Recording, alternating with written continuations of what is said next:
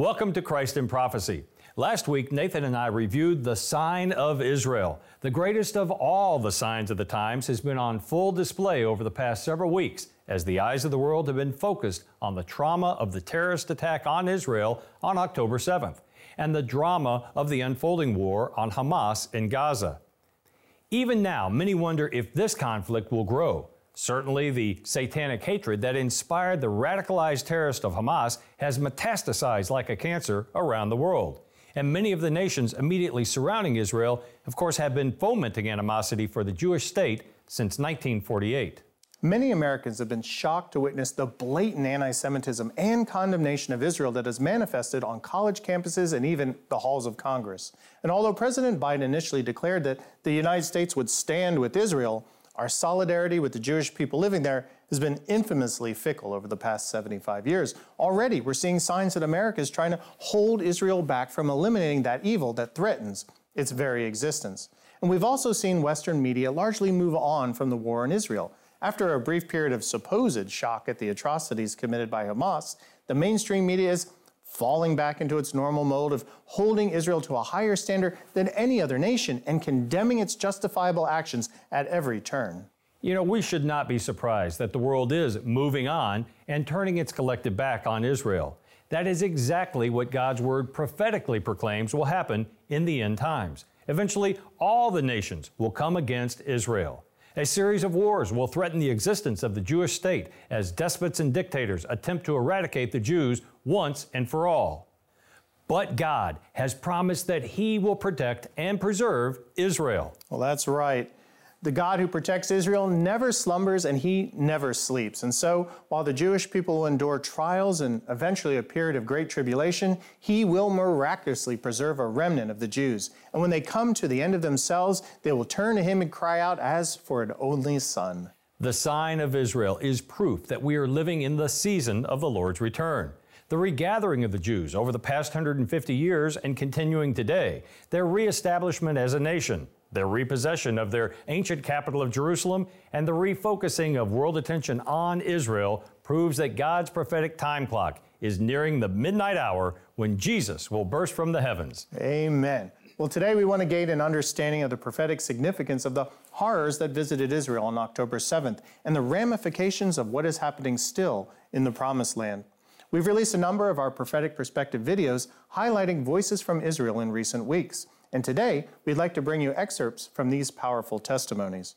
We're going to begin with Avi Mizrahi, the pastor of Dugit Ministry in Tel Aviv, a Lamb and Lion sister ministry.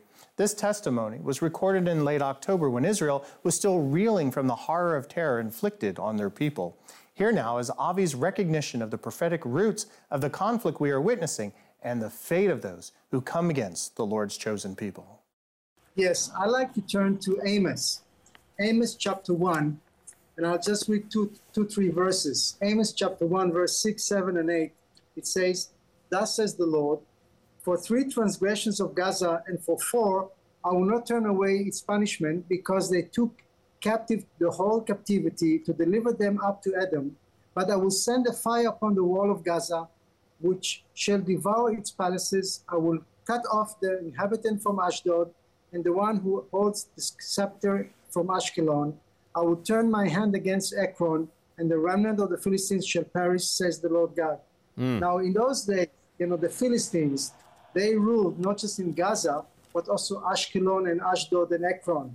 And those places, they had temples for their worship of their gods.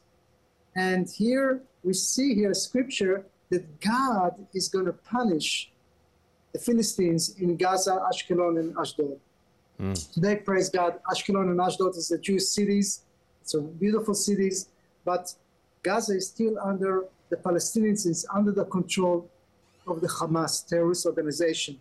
Now, there is another scripture that I like to read as well. It's from Zechariah chapter 9. In Zechariah chapter 9, and I'll just read from verse 5 and 6. "Ashkelon shall see it and fear. Gaza shall be very sorrowful, and Ekron, for he dried up her expectation. The king shall perish from Gaza, and Ashkelon shall not be inhabited. And a mixed race shall settle in Ashdod, and I will cut off the pride of the Philistines." verse 7, sorry. I will take away the blood from its mouth and the abomination from between its teeth. But he who remains, even he shall be for our God, and shall be like a leader in Judah, and Ekron like a Jebusite. But here we see very clearly that God is going to judge Gaza, and he's going to put away the king, that he will perish in Gaza. Now, I really believe that we are not against the people. No. Israel is not in war with the Palestinian people. Israel is at war with the terrorist, cruel ISIS of Gaza, which is Hamas and the Islamic Jihad. Now, you may say, why are you saying that? Well, I think some people really don't know the statistics of what has happened in the last 2-3 weeks. When those evil terrorists, satanic, demonic terrorists infiltrated into Israel, about 3,000 of them, into Israel by breaking, we have a border and a fence. They made holes in those fences and broke in, fully armed, and they went and attacked about 20 or so Jewish kibbutz, a moshav, settlement, collective farms, and they had one thing in mind: to slaughter, cut off innocent civilians. And you say, what are you talking about? Well, let me explain to you. 1,400 people, they killed in a few hours, 1,400 innocent people, children, babies. They were beheaded babies in front of their families. I mean, this is so cruel. And they killed parents in front of their children. More than 5,000 Israelis were injured. They kidnapped 230 civilians. We're talking babies, children, the grandparents, innocent people. 30 of them are children, babies and children. They killed many parents and left 21 orphans. And when you see the atrocities that they have done, you say, this is inhuman. How would a person do such a thing? There is one kibbutz, I won't mention the name, that they went and there was a pregnant woman. And they taped her mouth, cut her open, and took the baby out and killed it in front of everybody, and then killed all the family. I mean, how cruel a person can be. Now, you ask yourself, why would they do that? It's demonic. It's totally demonic. And so when in the beginning, we did not realize the first day, the first hours, the army, we were not realizing what was happening. And slowly, more and more information came in. There were families that were hiding in their bomb shelter, and the terrorists shot and shot. They couldn't get, so they started burning the houses, and they were calling for help, the police and the army. Where are you? Please come. They're burning us alive. So when they realized this, and that's why, the chief of staff mobilized hundreds of Israeli soldiers to join the reserve. My son-in-law, the same day, was called in. He's in the tank, an officer in the tank. And my other son-in-law is a fighter.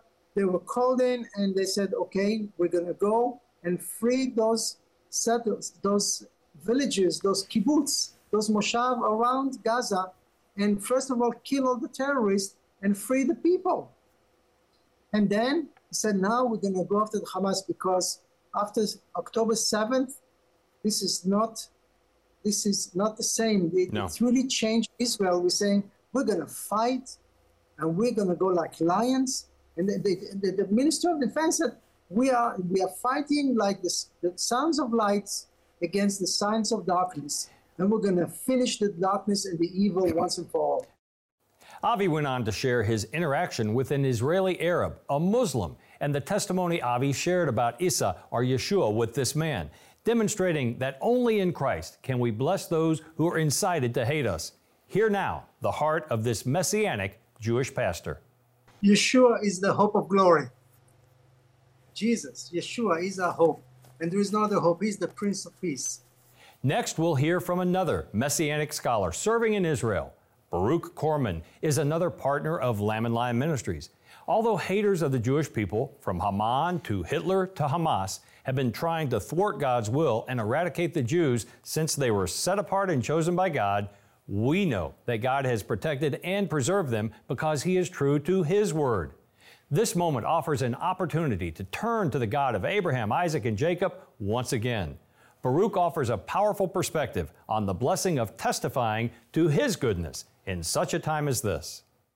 Well, what you say is exactly correct, and it is an opportunity because people are dumbfounded by what has happened, and therefore it has given me the opportunity to speak with individuals and be able to share with them, the Word of God promises difficulty in the last days for the nation of Israel.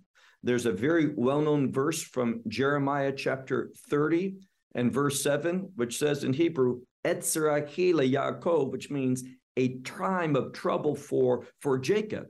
Umemena Yivashea, which is, but from it or out of it will come salvation.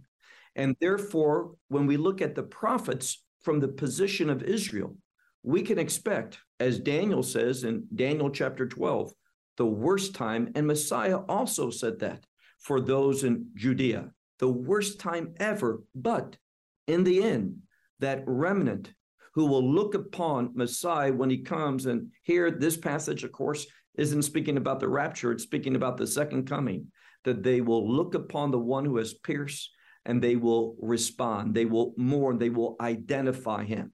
And therefore, this time is an opportunity to bring people into prophecy and to show them what truly the prophets have promised, what they have said, and that we should expect what the Word of God says. Unfortunately, the rabbis say that there's different end time scenarios that will happen, and therefore one prophecy is for then time, another prophecy for another. That's not true. All of God's Word is going to be fulfilled.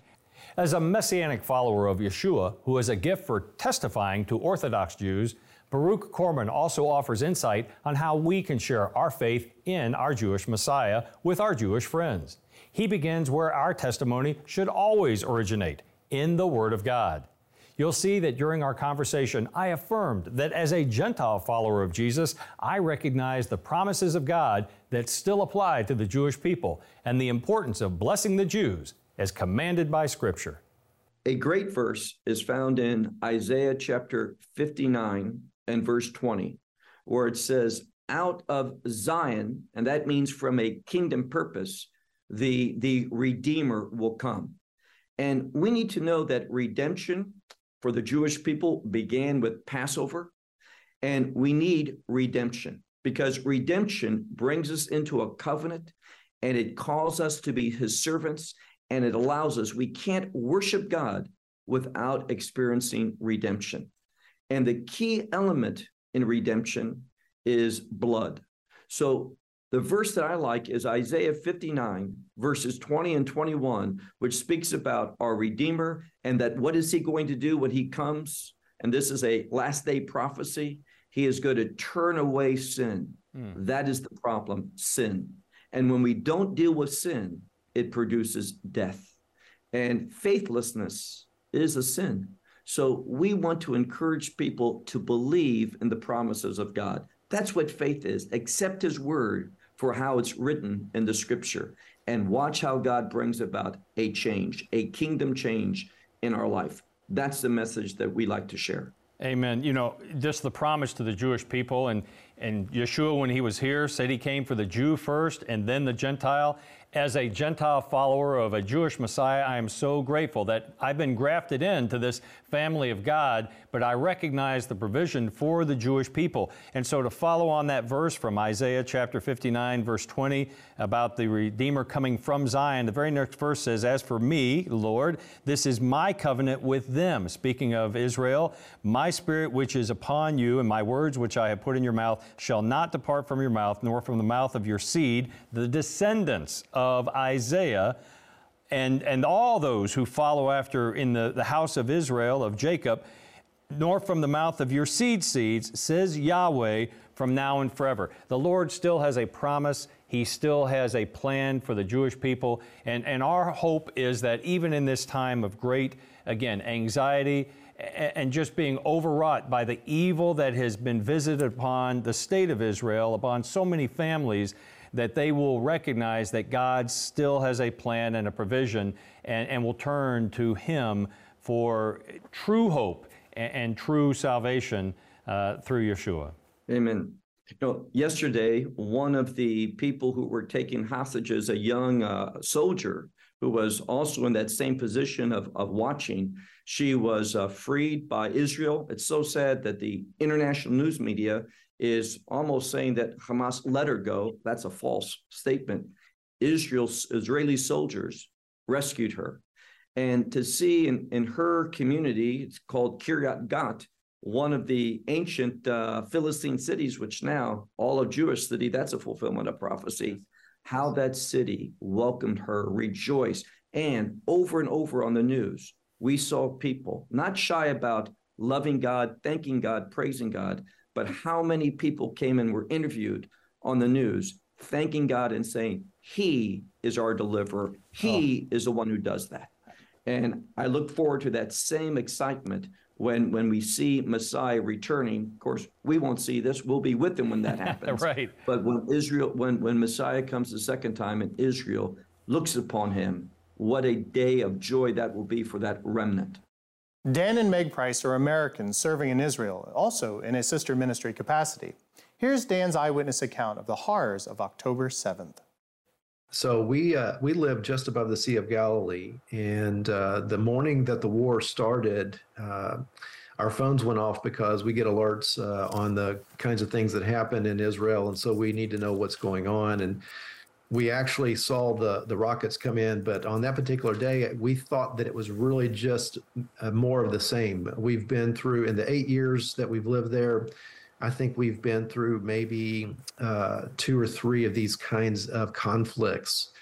And so that morning, we got up, it was a Shabbat morning, we got up and we started our days. And it wasn't until about an hour after everything started, as I was watching all the rockets hitting down near the Gaza envelope, that I started looking and realized that this was not the same thing that had been happening before. The last war that we had was back in 21, and it only lasted 11 days.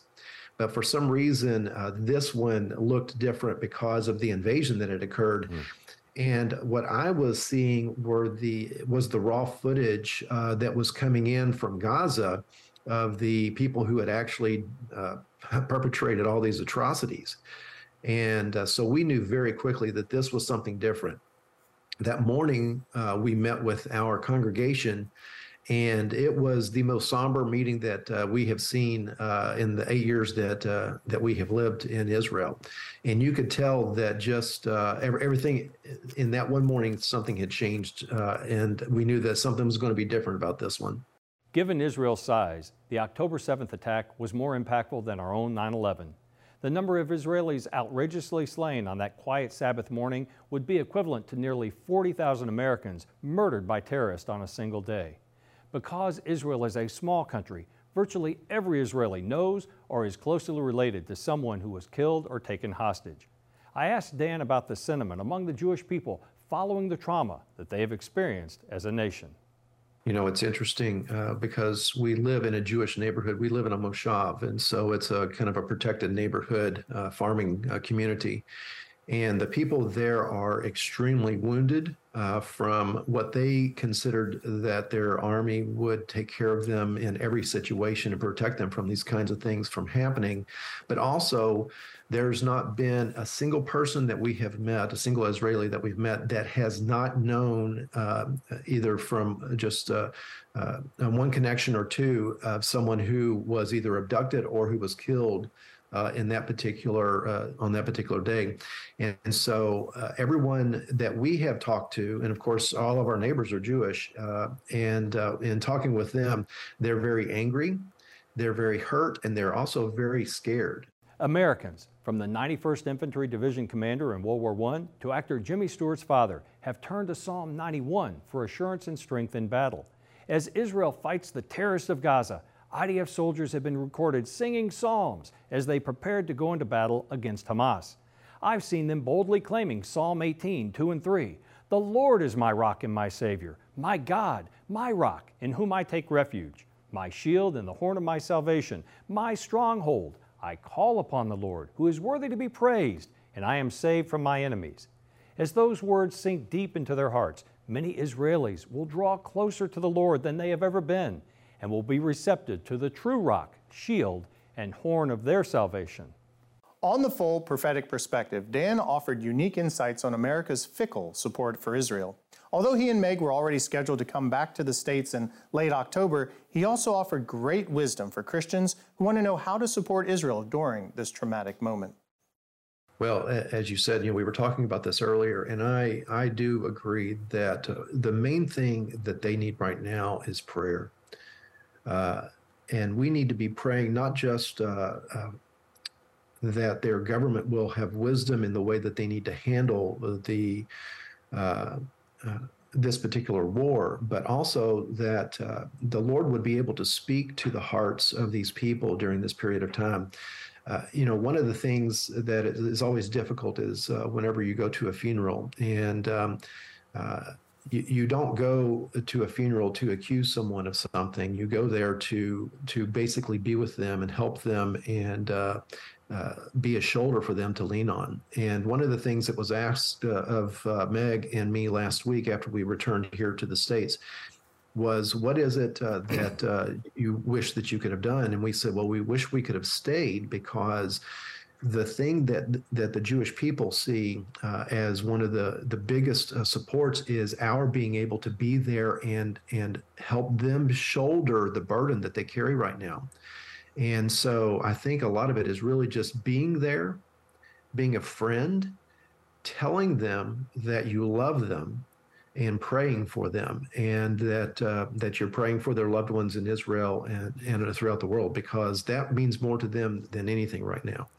Finally, Erez Bar David, my good friend who often serves as the guide on our Lamb and Lion pilgrimage trips to Israel, will describe some of the challenges facing Jewish communities in this moment of great anxiety and threat.